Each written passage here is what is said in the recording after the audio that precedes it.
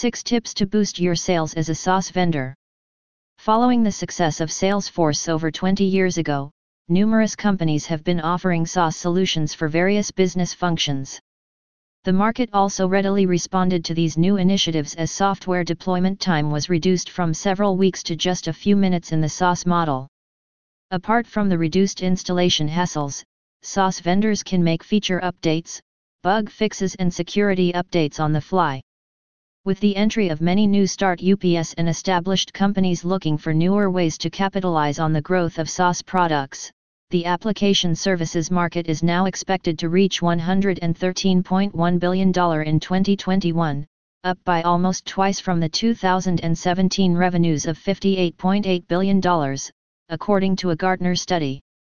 The number of SaaS products increased from 500 to 8,500 between 2007 and 2017, and during the same period, every SaaS startup faced competition from 9 other firms competing in the same segment.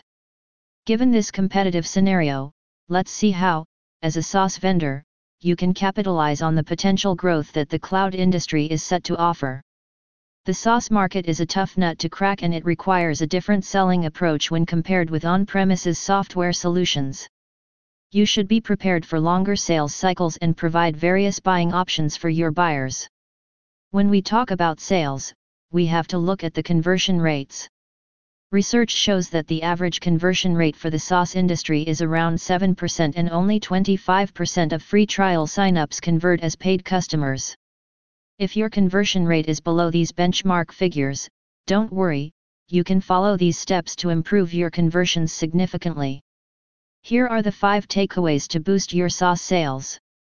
1. Interact with customers during the trial period. For any SaaS product, the user would be interested to gain first-hand experience on how the software works before committing long-term.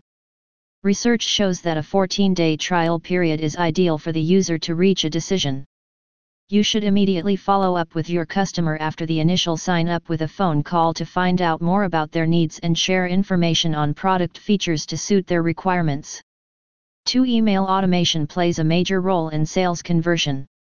Low-cost SaaS products see a huge volume of sign-ups, and it may be cost-prohibitive for the sales team to follow up with each customer over the phone. If your annual revenue per user is less than $5,000, then your business needs to operate on a self-service model without touch points from your sales team. Seamless activity-based email drip automation holds the key to nurture your prospect till they decide to stick with the software. 3. Understand your customer and customize your demo.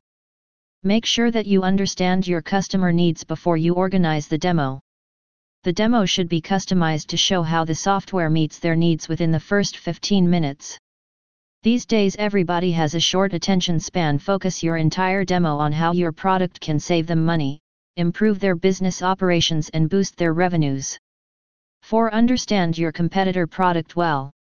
Your sales team must be fully aware of your competitors' products and their pricing strategies. To survive in a SaaS market, the prices have to be very competitive. Also, your sales team needs proper training to impress upon your customer the value of your solution by comparing your features with that of your competitors and highlighting the USP of your product. If needed, offer discounts to close the deal. 5. Be persistent, but don't annoy them. Ideally, you should be calling your customer only if the annual order value is more than $5,000. The margins should be high enough to justify in-person follow-ups. For these high-value products, the sales cycles are a bit longer and regular emails and follow-ups are required until the customer signs up. Whether you choose to send an email or call them, it should not exceed 2 or 3 in a month. 6. Keep the context alive in customer interactions.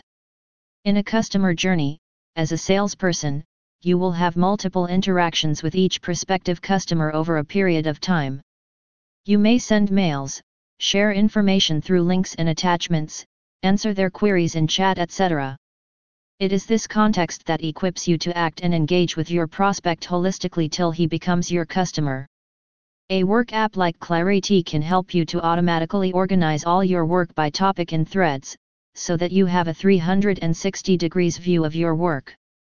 Not only that, it gives you perfect freedom to design the thread the way you want. You are not constrained by the rigidity of the system. In the above example, as a salesperson, you can organize the threads, context, customer-wise or territory-wise based on your preference. The end result is that you are never lost. So whatever be the mode of interaction with your customer, missed sales opportunities will become a thing of the past. It doesn't just stop with that. Threads give you a single view of your customer journey, creating more opportunities for upselling and cross-selling later. So, the key takeaways are: keep your trials no more than 14 days to shorten your sales cycle. Contact prospects early to understand their needs and show how the product meets their requirements. Meet your customers, only if the annual order value exceeds $5,000.